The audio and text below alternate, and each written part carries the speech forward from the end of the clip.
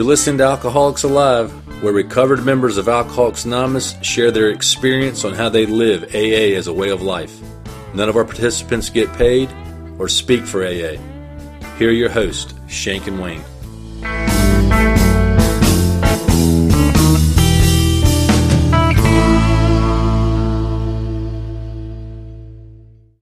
Shank, we've almost reached another milestone. What's that? We're 4 follows away from having 500 followers on the gram. Are we going to get another chip for that? We will get a virtual chip. Nice. If we now keep in mind, actually, it's not a chip. We don't play with It's a toys. medallion. That's right. We don't play with plastic toys and trinkets. Trinkets. We only deal in medallions. Oh my goodness. Yep, we're almost there. Hey, welcome if you're out there listening. Shank and Wayne here, Alcoholics Alive. Good to be with you. We're excited about our guest today. Also, if you're out there listening and you're incarcerated, this episode is really for you. Well, it's for anybody, but it's for those that are incarcerated that are looking for a way out. Our guest today is Dwight. Dwight, how are you? I'm great. How you doing today? Doing excellent. Tell us a little bit about yourself. My name is Dwight. I am an alcoholic. My sobriety birthday is October the 30th in 2005. It's good to be here. I have a home group. It meets in Nashville, North Carolina. We meet on Tuesday nights from 7 to 8 p.m. We are a big book study group. We study the traditions each month, and we have an open speaker meeting the last Tuesday of the month. So if you're ever in the Nashville, wherever, come check us out at A Vision for You. We will do that. And I have a sponsor, and I also sponsor God. So I guess that's all my formalities. Nice.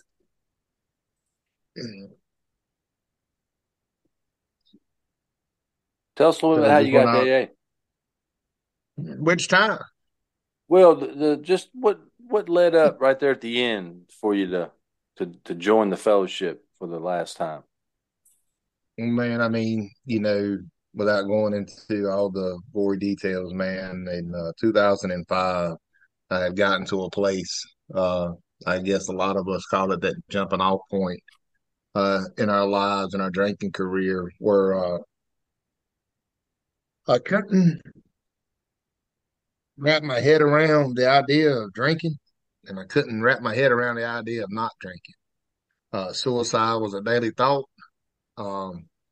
And probably somewhere around August of 2005, I made a decision to take my own life.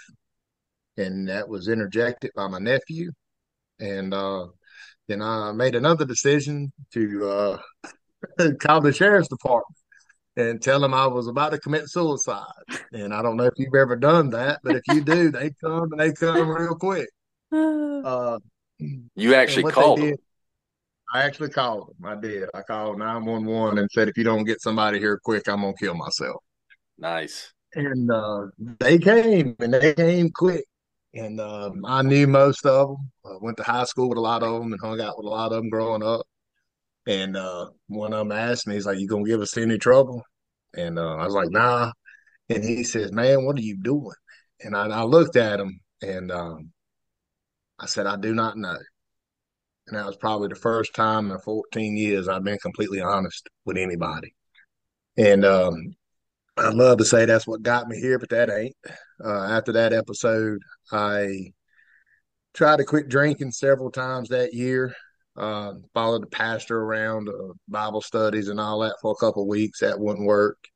That never did attempt to go to AA at that time. I went to AA for a brief moment when I was 17. I got sentenced there by the judge for DWIs. And I went to 3 of them and realized I could sign that sheet myself and never went back. But in 2005, man, the best idea that I could come up with on my own, man, was I had my seventh DWI to date was pending in court, and I had a probation violation. And I told my probation officer had violated me, and I don't know, man. I was like I said, I was at the jumping off point, man. I didn't know what else to do. So I come up with this bright idea, and I went to my public defender, and I said, "Get me a plea bargain and run everything concurrent." And that the best idea I could come up with on my own was to send me to prison. And that's been almost 18 years ago. And to this day, it still does not sound right when I say the best idea I come up with was to send me to prison. Yeah. And once again, I don't know if you've ever done that, but if you tell them or ask them to send you to prison, they will oblige you really quickly.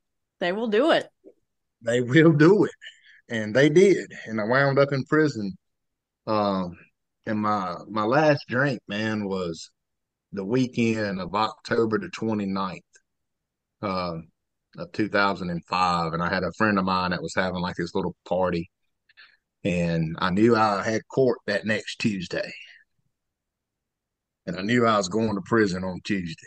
So I planned it out. I had one last hurrah. And that hurrah made me stay in my mom's basement for the next 2 days, ashamed of how I had acted over that weekend and the things that I had done. And just the horror that I had put my mom through to have to witness, that type of weekend. I laid in bed all day. October the 30th was the first day that I hadn't had a drink in who knows when. And I just laid down there and basically white knuckled it until I got sent to prison. And when I got to prison, I got sentenced to a program they used to have called the DART program. It was a drug alcohol recovery treatment. And I got sentenced to it down in Burgaw on a prison camp. And it wasn't nothing I hadn't already heard. But for whatever reason, man, it started to make a little bit of sense while I was in there. I just got enough willingness to listen to what you guys have been telling me, for years. I went to that program, and then after I got done with that program, it landed me on a camp in Wayne County, Wayne Correction, and that's where the base of the DART camp was. And that was an interesting camp, but it was a good camp for recovery, and it was a good camp, to try to get sober on. And when I got there, I remember it was a Wednesday night, man, and for whatever reason, it just sticks out like it was yesterday.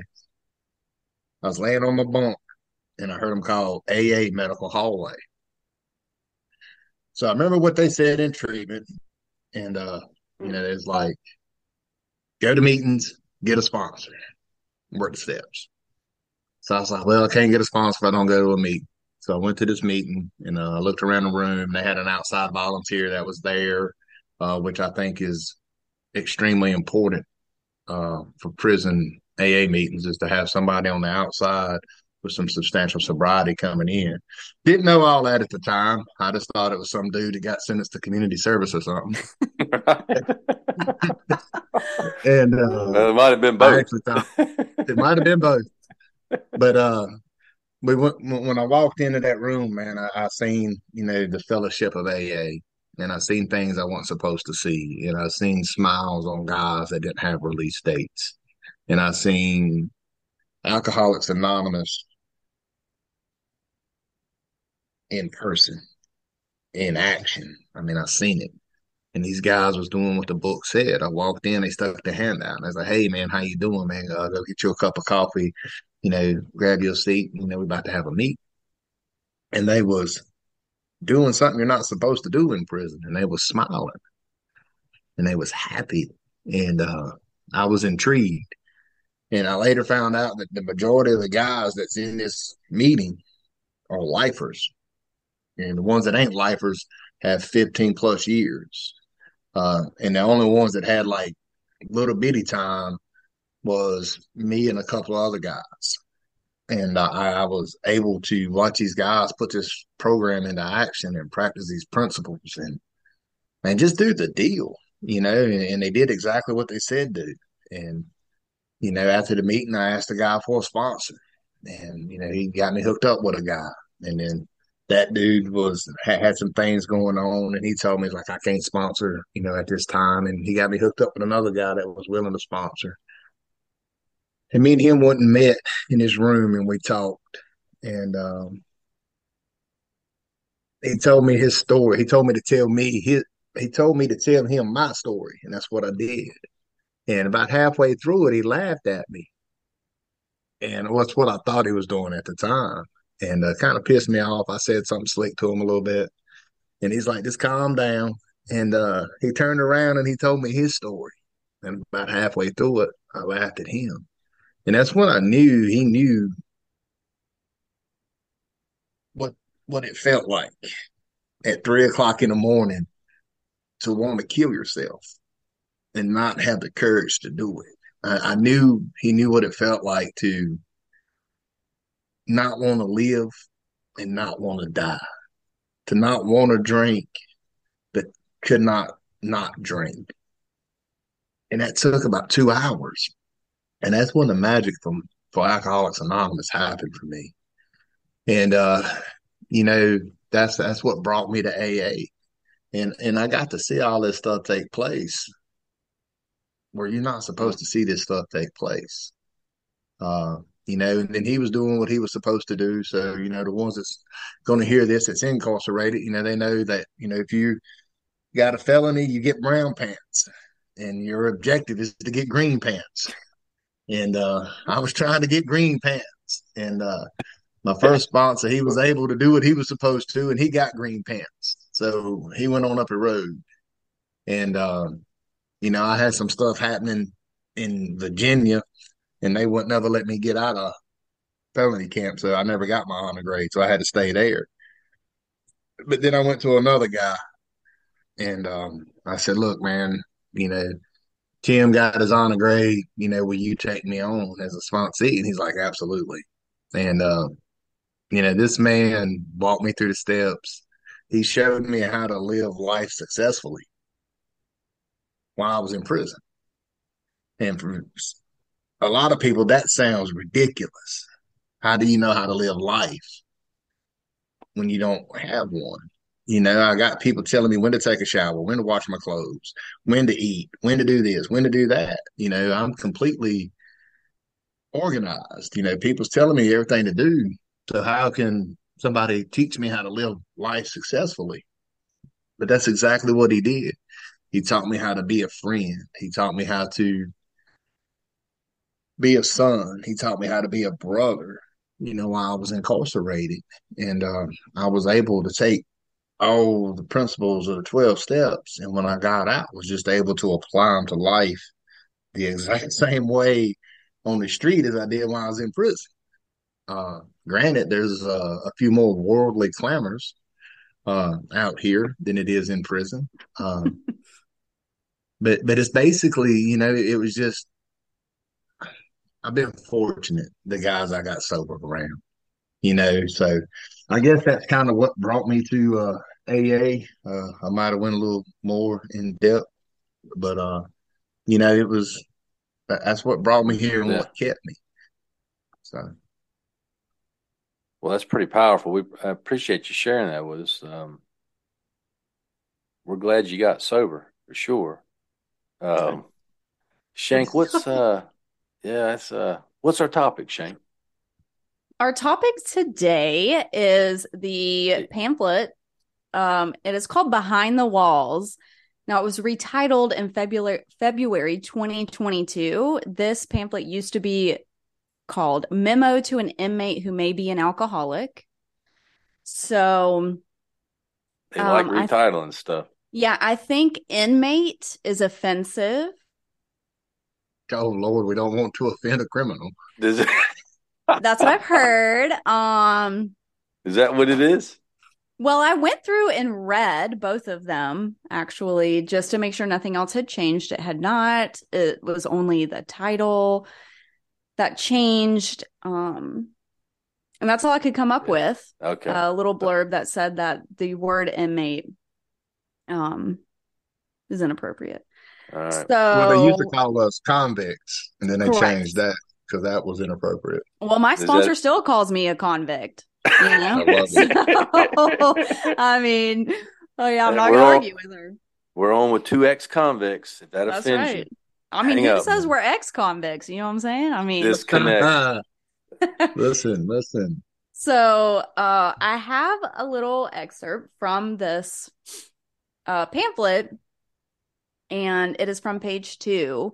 And it said, we had tried so hard to prove that we could drink normally, but we had always had the same result. We got drunk. We kept thinking it would be different, but it never was. And things weren't getting any better. They were getting worse. We decided to take a look at our drinking. So today's topic is basically behind the walls, I suppose. We have Dwight on, who has great direct experience with that. As do you. Yeah, I have some experience. Yeah. As do you. So I'm curious. Here's a question for both of you. Okay. How do you stay in sober? How do you stay sober in prison without going to a meeting every night? Because you hear out here all the time that you got to go to a meeting every night. Meeting makers make it 90 meetings in 90 days. And I know that you can't do that in a correctional facility. So how in the world do you stay sober without going to a meeting every night? Loaded So question. it is a loaded question. Uh, so I think like when you walk into the meeting and you see those little signs, think, meeting makers make it, and the other three or four they got. The only one that's valid is but the grace of God. Um, so I think we I've had scrapped that direct. one, didn't we, Shake? No, go ahead, Dwight. I'll get you derailed quick. The Don't. reason I say that is because that is in the big book. So, but listen, the 90 meetings in 90 days. So in prison, the majority of prisons you have maybe one meeting. If you're lucky, you'll have two meetings. Um, so I don't agree with the 90 meetings in the 90 days. I don't think that's something you have to do to stay sober. I'm living proof that that's not something you have to do to stay sober. Um, and I think the saying "meeting makers make it" is crap. Because I've had a friend that was involved in AA for 4 years. It's as hard as you could be, and he died of this illness in his cups. Um, so, but yeah, I think it's sponsorship. I think it's step work, and I think that's the way that we stay sober inside a prison when you can't get to a meeting every day. It's the same way you stay sober out here because most people can't get to a meeting every day. So tell us a little bit, Shank. You want to say anything on that, or Well, for those of you all listening that don't know, even if there are 2 meetings a week at a prison, you may not be able to go to both of them. So you probably have a job and you're either working like during the daytime or in the evening. One of the meetings will probably be during the day, one will probably be in the evening.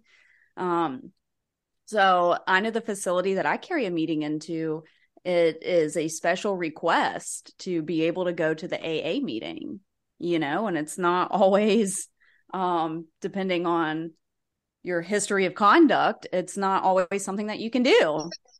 right? So, so yes, there may be more than one meeting. You may not be able to go to either of them. There were times when I was incarcerated that for whatever reason, the guard at my job, in my dorm, wherever I was stuck during count, just wouldn't let me leave. And they're like, we don't care about the AA meeting. Like we're in count time right now. Shut up and go away. Right. So, it is not a privilege that is always afforded to you. And on that end, I'll say too, like the primary focus of a prison is not that Susie gets to go to an AA meeting. I broke the law to get there. And although, like, I do think it's important that I was able to go to meetings the majority of the time, I had to deal with the consequences of what I did to get there. So what Alcoholics Anonymous taught me was that AA is a book and it is a way of life. And provided that I had a book, you know, I could work the steps and draw closer to God. Yeah. So I think we all would agree that the program of action is the steps. So talk a little bit about how you work the steps, being incarcerated and not having access to well, I guess you have access to the book, but you don't have access to a lot of stuff that people on the outside do. How you work the steps inside, is that different than working them out here? Dwight? No. So when I got done in North Carolina, I owed the great state of Virginia some time. And they extradited me up there, and I walked into this. They have regional jails. They don't do like we do in North Carolina. And I walk into this pod that had 93 people in it. Mm-hmm. Mm. So I get there. Now, they wouldn't let me have anything from the prison, nothing. My books, nothing. So I didn't have anything. No meetings, no other people in AA, no books, nobody that I knew. So first thing I did was got GSO's address, wrote a letter to GSO, told them my situation. About 4 days, 5 days after they received it, I received a packet in the mail, and I had a big book of 12 and 12 and the Daily Reflections. And I commenced to, and at the time I was pretty much on fire for AA too, man. So, it was, I was on fire. So I was trying to save all 93 people in that pod. So I would Yes. talk, you know what I'm saying? And I would talk to them, and that's what kept me focused on the steps, was just trying to carry the message to whoever I could that would listen. And I actually had to get another big book sent to me because one of the guys that I was sitting there trying to help, he had the book and he made bond. My man kept the book. Took your book. Oh, man. He kept Well, the it does book. say lend So him your hopefully, copy of the It book. does. Lend him your so copy of this book. Well, you bring yeah, up a good point, Dwight, because, you know, I know a lot of times I've been involved with corrections for a long time now. And so many times people who, let's say, are much more classically educated than I am, who have not been incarcerated, think that we need all these extra materials to send to the jails and to the prisons. And they need a specific sheet that they can just check the boxes and we send it to GSO for them, or we send them the literature. When I go into a facility, I say, hey, the address is in the back of the book. You have a book. There is a book in the library. If you don't, I'll give it to you right now. Here is the address. You write them. They will send you AA material. They'll send you a book. They'll send you daily reflections. They'll send you inmate to inmate. Sometimes they'll send you a Grapevine subscription. It's just not necessary to have all this extra crap that we think is helpful when in reality it's not. It makes it seem like you have to fill out this one form. Can you bring in the forms that one person brought in? Can you bring in the forms? We need AA material. We need the forms. that's right. And then they always forget to bring forms. Correct. So, and it's not even that's right. necessary. Like you could That's right. write on You can do it state yourself. paper and say AA material buy, and they will send it to you if it has your Opus number on there. Yeah. That is correct. Yeah. I like the fact that your willingness and kind of desire to stay sober is what helped you get the material. You didn't wait for somebody else to get it for you. No, You didn't rely on the facility or the administration or even a volunteer to do it. You took a resourceful inmate can get anything. Absolutely, including I mean, boots. that's right. So Well, and that's the thing. It just took some people in a facility explaining to you what AA is, what it is not, and then you were able to take that to a jail in Virginia. And then those yes, people knew what they can do. And Yeah. that is what AA has been taught to me what it is. I need to go and physically help someone, tell them what AA is. It doesn't have to be sponsoring them. It can just be telling them the address to get materials. Yeah. yeah, I hear it's I hear a go lot. ahead. I hear a lot that so back to step work. Hmm.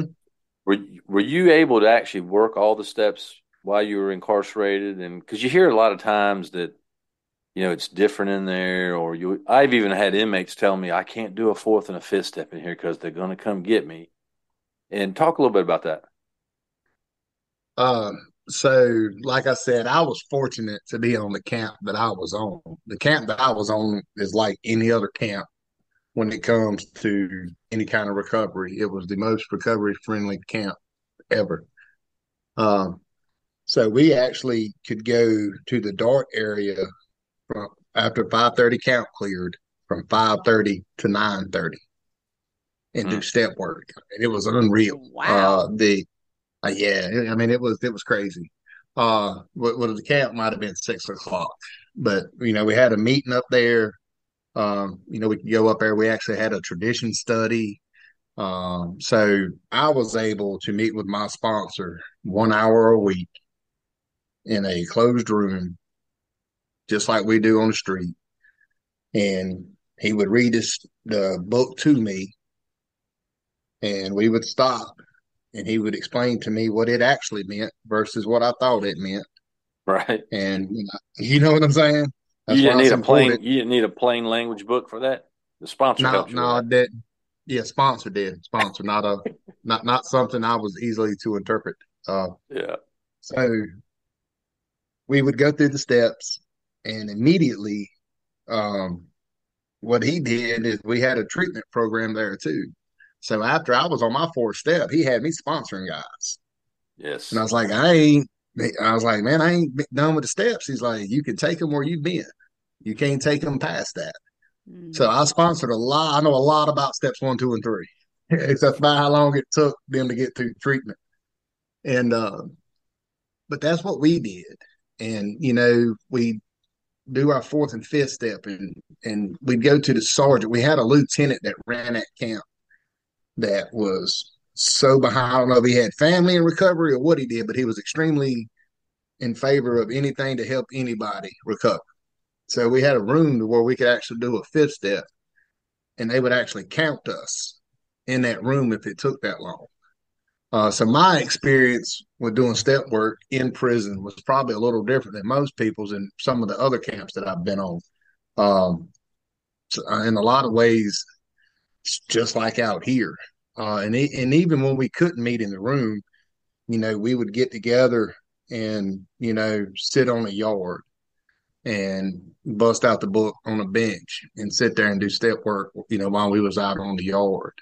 Does some people get like I said, you're in prison, you don't want to appear soft or anything like that. But when your life's on the line, man, you don't really care. Mm, So it's just what you know, that was one of the lengths I was willing to go to, yeah. So if it was me and another guy reading a book, that's what we did. Yeah. Now, So, Shank, your facility wasn't quite as friendly as his to It was not. rehabilitation. I also was in the DART program, which I never knew until you just said it what that stood for. So thank you. I think you said drug alcohol rehabilitative recovery, treatment. no, recovery Recovery treatment. treatment. Recovery. Yep. Okay, see, I still didn't remember. Never knew that. I That's did the kind of like, DART program. well, Um, hold on, Shank. I I got to know what stop you're just gonna for a say second. here. Dwight, listen to Yeah. this. God, here we go. You've heard the statement, if you hang out in the barber shop long enough, you're going to get a haircut. Oh yeah, yeah, yeah. Well, up until last week, Shank had heard it a lot, but she didn't know what it meant. She actually thought people were like getting haircuts in barbershops. I didn't know what it meant in terms of And you told AA. that publicly? I did, yeah, on the podcast. Oh my gosh. It was awesome. Wow. I wasn't going to pretend like I She knew this whole time. she had a spiritual experience when me and Kim explained to her what it actually meant. I really Yeah, I would have. did. That's great, and I can't believe that you actually went through the dark program and didn't know what it meant either. Anyway, Yeah, no That's idea. So crazy. thank you for go letting me ahead, that Shank. know. Sorry. Um, I'm just a humble queen. I'll let you know when I don't know things. So I went through the DART program and I always found it like a little weird that they didn't require us to go to the AA meetings. But Mhm. that was fine. I did go to the AA meetings and I didn't find DART that helpful, but I had already been to a 30-day treatment center prior to going to prison. So like you said earlier, I was just like on this crusade of trying to get everyone sober in AA. And so everyone in the DART program, I'm like, everyone needs to get sober. Everyone needs to come to the AA meeting. I'll take you through the steps. Forget this freaking workbook. Um, Mhm. because I didn't need any of that to get sober. So no, my camp wasn't as friendly. It was a maximum security. I was in browns the whole time. I may have gotten some greens like to be released, but we had dresses. We didn't have pants, so I had my brown dress, and it just AA was not that important to. I just think that the prison staff didn't understand, and a lot of them probably shouldn't have understood. Like day in and day out they see a lot of really horrible people who have bad attitudes. They have bad attitudes, so I never had the expectation that I should be able to go to an AA meeting. But the women that brought the meetings in um helped me a lot in learning what it looked like to make a commitment to their sobriety. And that Yeah. meant like, there were two women who were pregnant up until they had their babies. They were coming into the maximum security prison. Like, I just didn't understand it. And when I was able to go to a medium security facility, that's where I met your wife. And I just like never understood these women that seemed like they had their lives together. I just kind of thought like, well, yeah, it's going to be the bottom of the barrel people that want to bring an AA meeting into a prison. It's going to be the people that have nothing else to do. They don't have a life. They'll be like, okay, yeah, I guess I'll go to this prison. Um, and that just was never the case. Like it was just normal, everyday people that looked like they um had their life together. And they always made sure to let me know, to let everyone in the meeting know that we had access to the big book. We had access to a power. It could be of our own conception. We could work all of the steps. We could make amends. We could have freedom, even though we were Mm-hmm. incarcerated. Like that was the message that I always heard. But it was difficult, like I almost I almost got beat up a few times. Some I asked for. Uh Yeah, like cutting the CPAP machine off.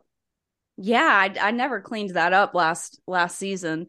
But some I asked for, and some, it was just like, God, here's this girl with this blue book. She's kneeling down and being loud at 4 a.m. praying and, always like trying to force everyone into working the steps, which was true.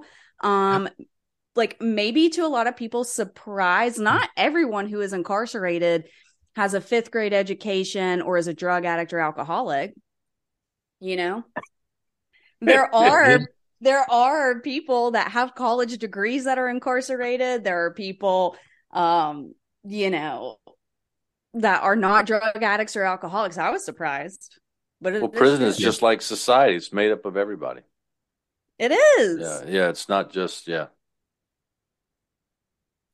So were y'all able to actually make some amends while you were incarcerated? Yes, Yeah, I was. So I got to make a couple during visitation. yeah. So because that's some of them was asked if this is what I should do, and he said the book says the first opportunity we get we do it. And Yeah. my first opportunity to do one was in visitation, and the opportunity to come again to do another. Uh, there were some that I didn't want to do, and that did get pushed out. But yeah, I was able to do some. Was able to actually get a money order and send a grocery store chain um, some money orders for some Nice. real nice wine Yeah. That's that awesome. I got to steal, and you know So the direction you got was not, hey, you're locked up. You don't do any amends. Wait till you get out. It was, hey, we're going to be prayerful about it, and we're going to, when the opportunity arises, you're going to do it. absolutely, yeah, Yeah. it wasn't. So like that's why I say like my sobriety was never approached to me as someone that was incarcerated. It Right. was someone that was in Alcoholics Anonymous. So it just made a statement about praying at 4 o'clock in the morning, and just a real quick, little snippet of what we do when we don't even realize we're doing it. So I was in a dorm of like, I don't know, I think it was like 40 dudes in there. Last thing I want to do is all these guys see me praying, you know what I mean? So I'd Mhm. get my book out and like sit on my bed and pray. And then my sponsor's like, are you getting on your knees? I'm like, absolutely not. He's like, why not? I was like, come on, man. And he's like, nah, man. He's like, get on your knees. So as a result of me listening to my sponsor, had this little Hispanic dude that was my bunk mate beside me. And he got to see me. He seen me get up and pray every morning. When he seen me tote that little blue book around. Because I too was like Shank over here. I was trying to save the whole compound and give them AA. And had one dude ask me, he's like, man, can we not have a conversation? You not talk about AA? I was like, why would I not? It's something that had saved my life, man. You know what I Yeah. mean? And so that little Spanish dude come up to me and he called me Chapero, which I probably butchered that, but what it means is bald head in Spanish. And so he was like, that book, he's like, is that for alcoholics? I was like, yeah. He's like, so when you pray in the morning, because I was praying the third step prayer and I didn't know it. So I'd read it out of the big book. He said, is that, praying? Do that. And I was like, yeah. So as a result of that, he asked me to get him a big book. So I got him one in Spanish, and he taught my sponsor Spanish while he took him to the big book. And in turn, just me being obedient to what my sponsor told me, like the Spanish group got started at that camp. How about that? And so, and it's just, so that's the principle that he told me is just we're going to do what the book says. When it says pray, we're going to pray. When it says write, we're going to write. When it says make amends, we're going to make amends. Whether that was practicing the 10th step in prison. That's hard.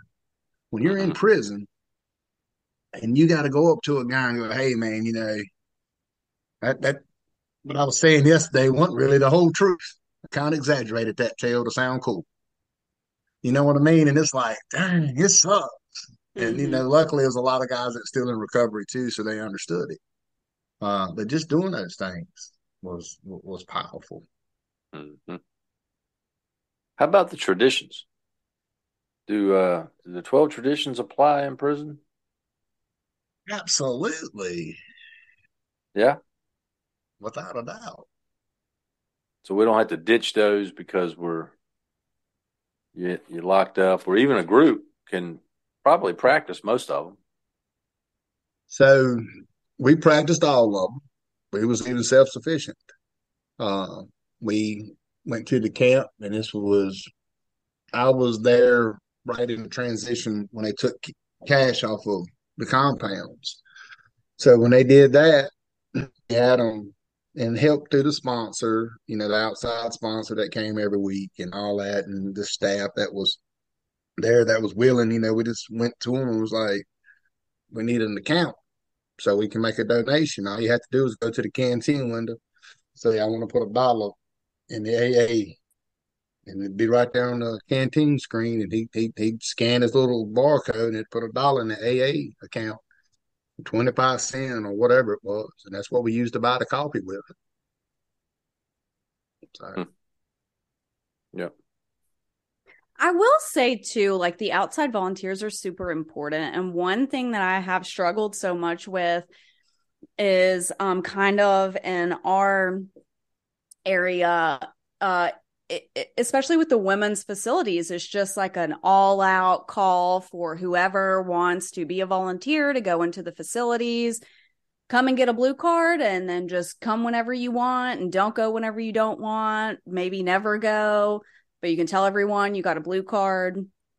And what I was shown through the women that showed up to every facility that I was incarcerated with is it was the same 5 or 6 women. And if they weren't going to be there, one week, one of the pregnant women was like, I may have my baby, so I may not be here next week. And I've asked her because she's still sober. I still see her in meetings routinely. And I've asked her several times. I'm like, I think you were gone for like 2 weeks and then you were back. Like, that's how I Yeah. remember it. And she's like, I don't know, Susie, maybe it was a month, but still, like, and she was back and she had made that commitment. And it was really important to me to see the same people show up and share a message of hope. Yeah. And, that's just not been my experience as a volunteer going in. There were several things that I think could happen. So if you are someone that wants to be a volunteer that goes into prison or jail facilities, please be willing to make it a commitment. Because when it's not, it's just flailing around, and AA looks like they can't, AA as a whole looks like we don't make a commitment. And things can't happen to make the meetings better. Because the meetings at the facility where I even take meetings in now, it's just kind of not what it could be.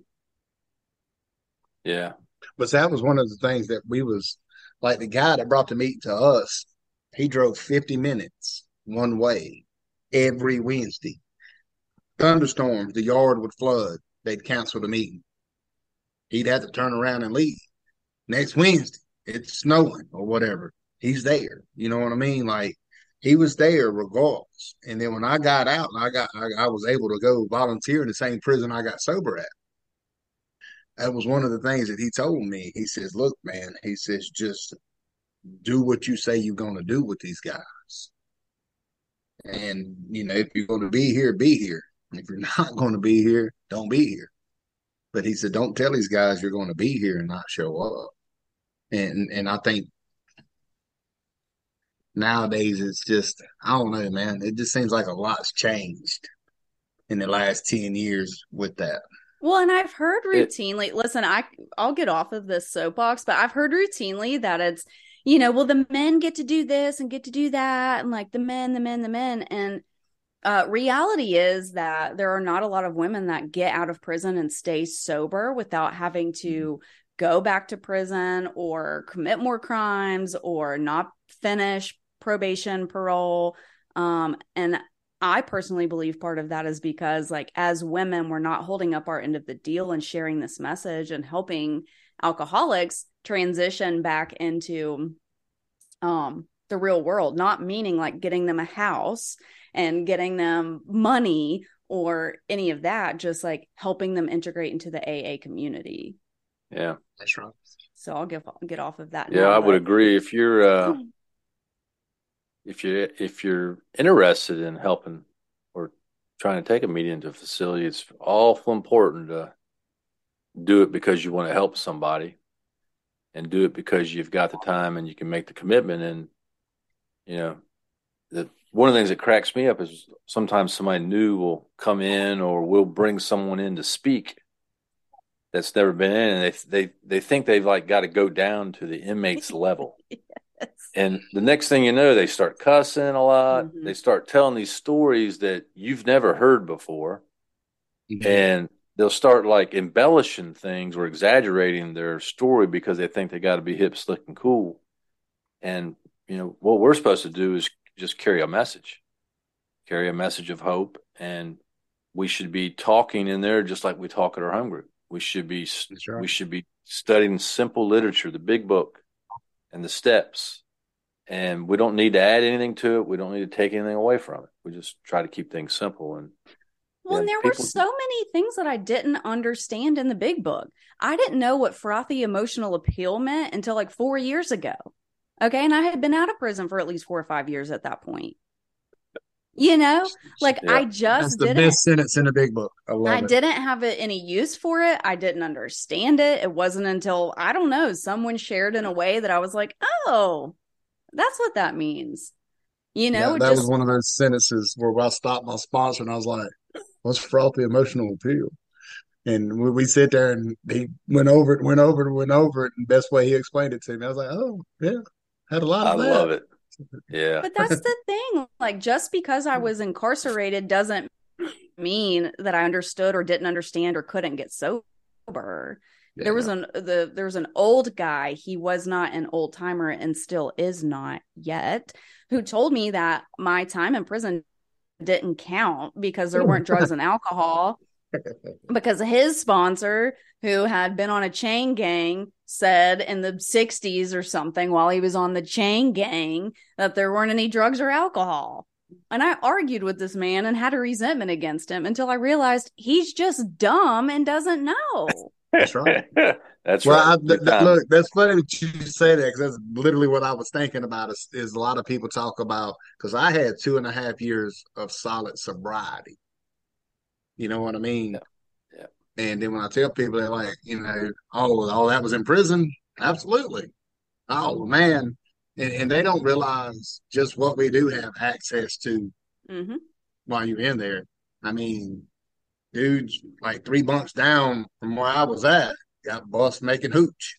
Yeah. Then you got the weed guy in the other dorm. And then you got all the guys that's on all this medication that don't never take it and they stockpile it and they sell it to whoever. And you can Yeah. I get a mean, tattoo you got one. It's great. straight like So that.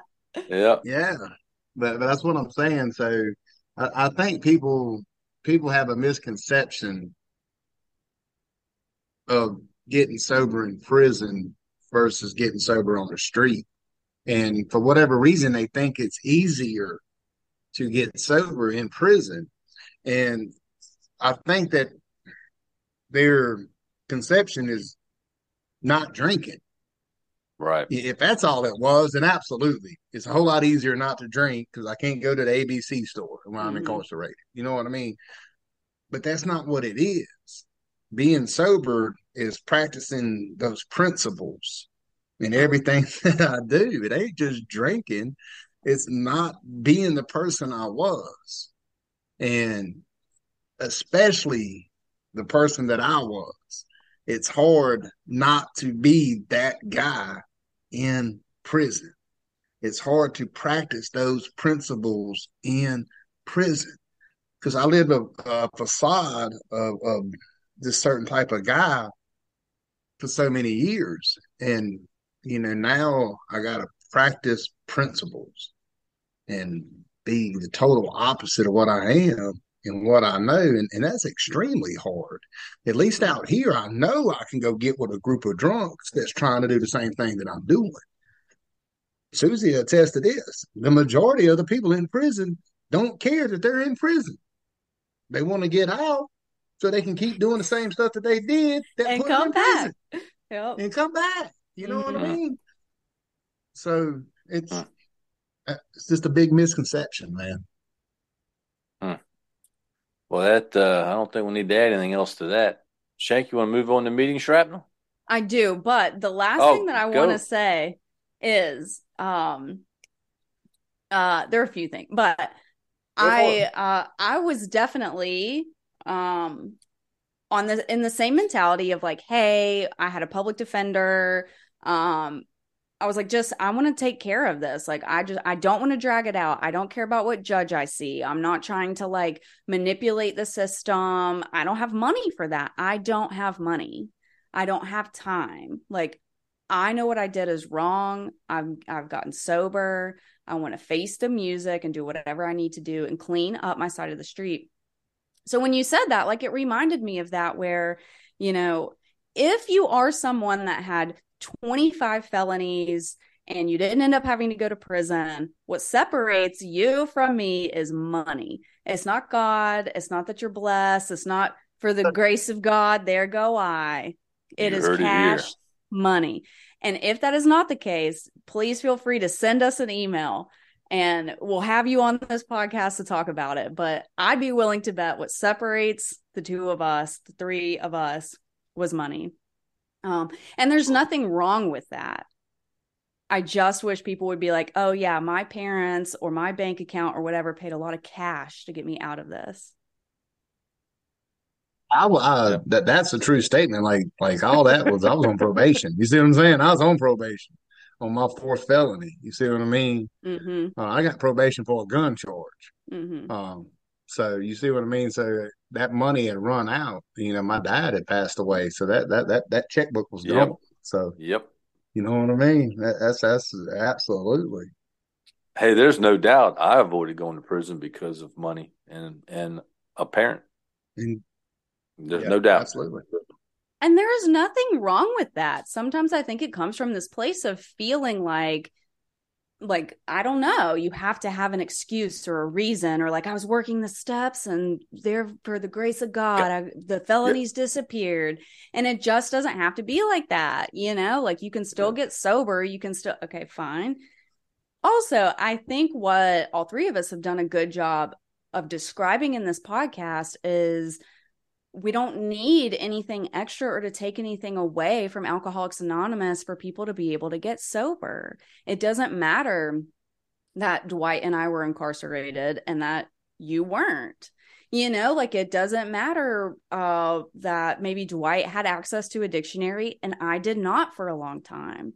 Or I didn't have a book for 2 or 3 months. I tried to write down all of the steps the best I could or how it works.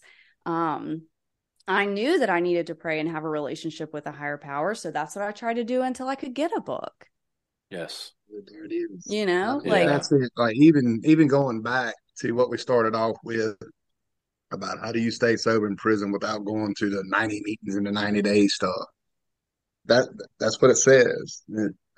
Everybody I've seen relapse, whether they go to 9,000 meetings a week or they go to the committed home group. The reason they relapse is they fail to enrich their spiritual life, and that's it. So it ain't the meetings and all the extra stuff to people add to it that makes it sound good. It's what you just said, Shank, is it's that relationship with God of how you get to it. Yes. Well, and we are not the exception. We are the rule. A lot of times I think people look at me and they're like, well, but you don't look like you've been to prison and blah, blah. And like, oh, well, that was just you. And that's not true. I mean, I don't know a lot of women that got sober and haven't had to go back to prison without relapsing. No, I don't. But I'm not the exception to the rule as far as That's people right. who get sober and are able to stay sober. Like, we are the rule here. That's right. Yeah, I like it when Shank gets fired up like this. So He is, man. She's feisty. But it's such a good point though, and to stay sober and to get and stay sober and to live a spiritual life, we don't need more. It's actually the opposite. You need less. Yes, simple principles and simple actions, not a bunch of other stuff. Oh, my sponsor tells me all the time, man, just go back to the basics, Dwight. Go back to the basics. Yeah. Well, you know what? right. If you never leave the basics, you don't have to go back to them. Go back to them. No. There's some shrapnel for you. Mm-hmm. Yes, sir. Jay Wayne. Oh man. All right. Shank, you good to move on to meeting shrapnel? Yeah, let's go to meeting shrapnel. I could go on forever, but those were the main points. Excellent points. Shank. Good points. All right. What's our first shrapnel? All right, Dwight. Buckle up, Dwight. I'm ready. Y'all ready? Our first meeting shrapnel is jails, institutions, and death. What do you think? And what do you mean? What do I think? What do you think? What do you think about that one? So when you say meeting shrapnel, what's this? Is just stuff that people say in meetings that Yeah. Do Either you want people to keep saying it? Do you say it? Do you like it? do I say it? No, I do not say it. You ever heard anybody say it? I've heard a lot of people say it. Um, do I think it's a true statement? Kind of depends on the alcoholic. An alcoholic of my variety, that's a true statement. An alcoholic of my wife's caliber, that's not a true statement. So, is it a rule of thumb all the way across that no matter how we drink or what we do, we're either going to end up in a jail or institution or we're going to die? I don't think that's so. Because I've seen too many people come to a moment of clarity and not have to go to one of those places. So now, do I think if Dwight goes back and picks up another drink, absolutely, I'm ending up in probably one of the three before the week's out. Yeah. So, we could add. I think- Shank would probably do the same thing. We could add the news channel or newspaper on there too for Shank. Yeah, that's right. I don't know this one. I think it's straight from the NA book, but It probably is. I think it implies somewhere in the big book about It does. It applies it in, something about dying or institutions or something like that. But jails, institutions, and death, I think, straight from NA. But you hear it all the time in meetings. I think it's dumb, personally. But Well, I know plenty of people. Like if I wanted to be really uppity, like I hear some people. Here I am again, just being. Go for it. But some people will be like, "Well, I mean, thank God I never had to go to prison or jail. That would have just been the worst thing." And oh my God, I almost had to, but I had to get sober because that would have been the worst thing. And I'm just sitting there like, great. But that's a the lot first of person those, I go talk to after the meeting. right? Well, like those people have been in many mental wards. And so sometimes in a meeting, sometimes I've done it, but I want to be like, well, I've never been to a mental institution. Ew, that would I can't imagine how horrible that would be for my reputation. Like, I just want to be a smart aleck about it. But I know plenty of people who have never been to a jail or an institution and they are still alive, and yet they continue to relapse over and over and over, and it's like the bitter end seems like it is continuing that process over and over again. Yeah, I think that's another good point, is that it doesn't stop anybody from drinking. As a matter of fact, you were talking, this is full on frothy emotional appeal, right? Emotional appeal. Absolutely. Absolutely. I mean, yeah. It's out of here. So if we look at it from that point, and that it's not in the book, so therefore, it, as a saying, no.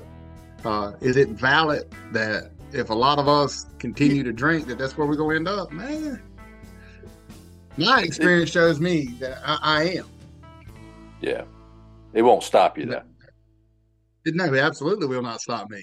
It don't matter. No. Dude, I made bonds and promised myself while I was incarcerated. I was in that institution in jail and nope, not drinking again. And before I made the first corner, got to the first store, I was already drinking.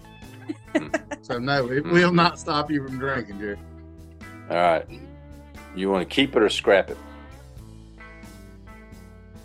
I'd say scrap that in a meeting.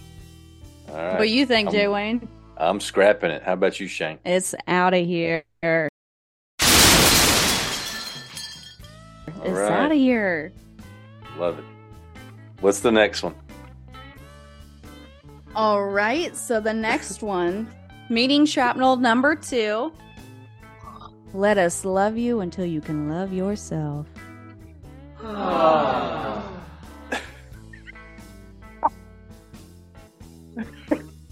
What do you think, Dwight? Oh, I've never liked that. Did they tell you I this one when you got to prison the first day? It's like, come on here, Dwight. Let me love you. Let us No, love you. they they did did Love not. yourself. No, What? they did not. They did not. I was not that approachable. No, but that is something you hear in the meeting a lot. And I've just never seen how it applied. I've never seen how that applied. Uh, I've seen how people have showed me how love works and how to love, but I've never seen how let us love you until you can love yourself. Um, nope. Mm-mm. That's I like don't know how to go there. cult. Yeah. That's what keep What? coming back. Yeah. So I yeah, don't I'm know like, about I don't have a lot to say. I don't even know. I can't. It's just Well- that's not no. Well, what Well, does I mean- that mean? Like to a lot Right. of people, I think love means give me money, get me out of trouble. I don't know, tell me I'm pretty, give me a hug, hold my hand. Like and I'm not into that. No.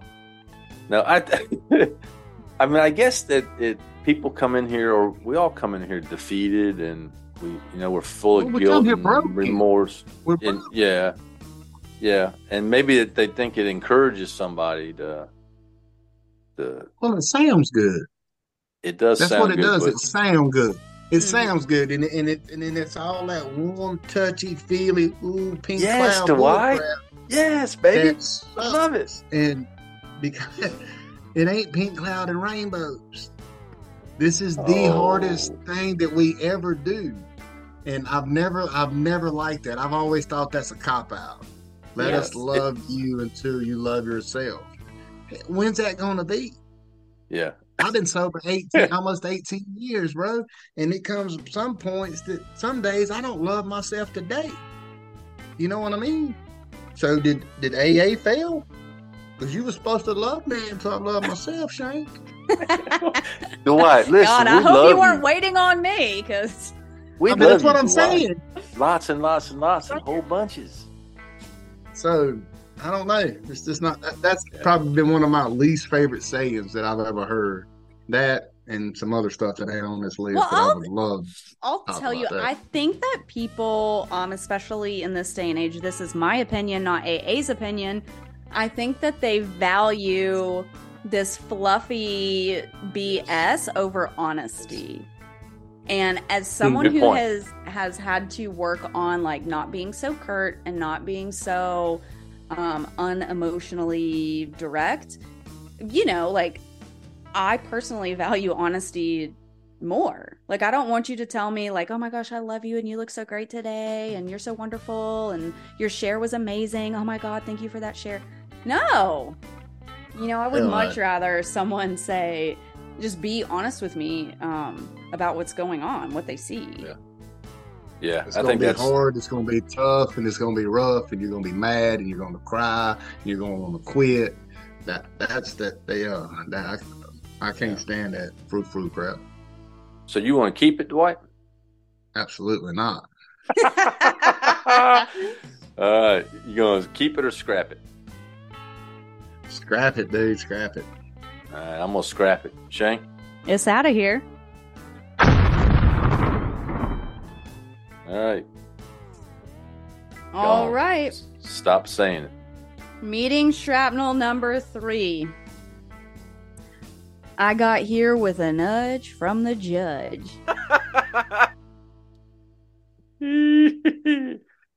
So I think a lot of this stuff is what you hear in treatment meetings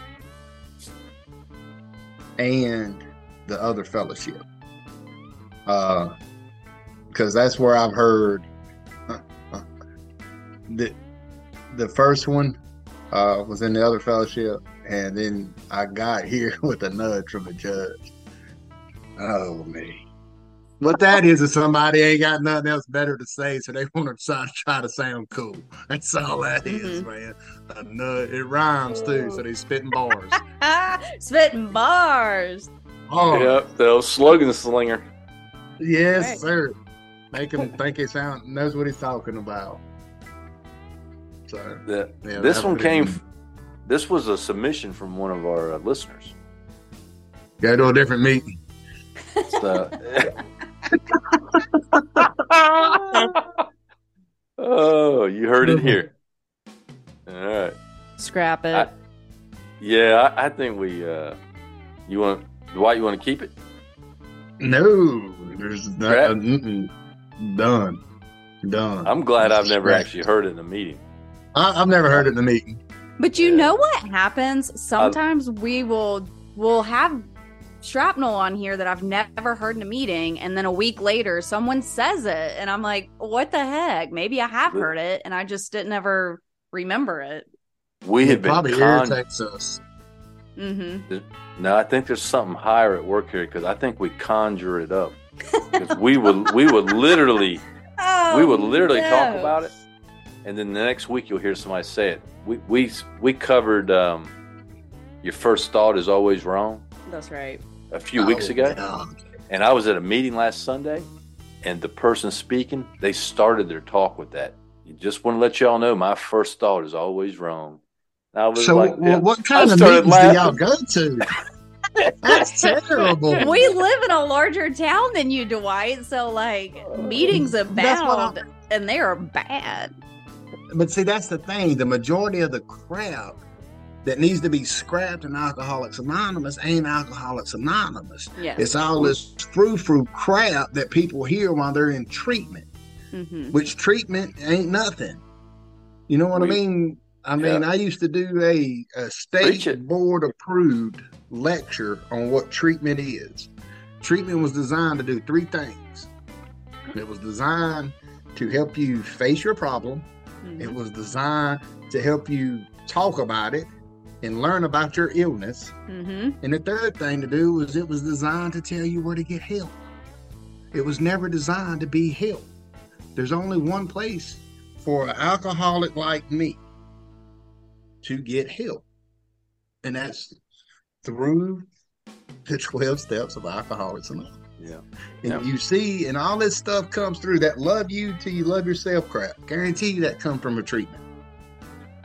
You know, nudge from a judge. Somebody got locked up, thought it sounded cool, and it stuck in a meeting, and it was said in treatment. So, well, we're gonna scrap. I'm scrapping nudge from the judge. You already scrapped it. Shank. It's out of here. It's out of here. Dwight, have y'all ever kept one? Yeah. We've kept a few, okay. Like 3 over 2 seasons. We're notorious for scrapping them. We scrap it all. So y'all find stuff to scrap. I get it. No. We have a list, and listeners will submit stuff they hear at meetings, and we hear stuff in meetings. And if you got any you want to submit, send them to us. We'll cover them. Yep. Now, y'all done covered the ones I believe that bother me the most. Yeah. So. Yeah. Well, Dwight, we appreciate you coming on. You're speaking our language. One of the reasons we started the podcast was just to get back to simple AA message of taking the steps and helping other people. Well, I think that's in God. So, well, I really thank y'all for getting me on here, man. It's been real fun, and it's always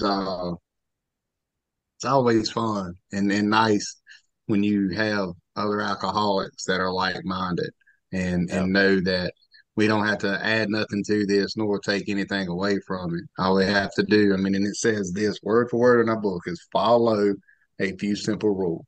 Don't say do a bunch of suggestions. It says follow a few simple rules. And I personally complicate that all the time. So, you know. All right. Well, keep it simple. If you're out there listening and you're incarcerated between cement or behind cement and steel, or if you're just in your self-constructed prison, the 12 steps of Alcoholics Anonymous can help you to be free.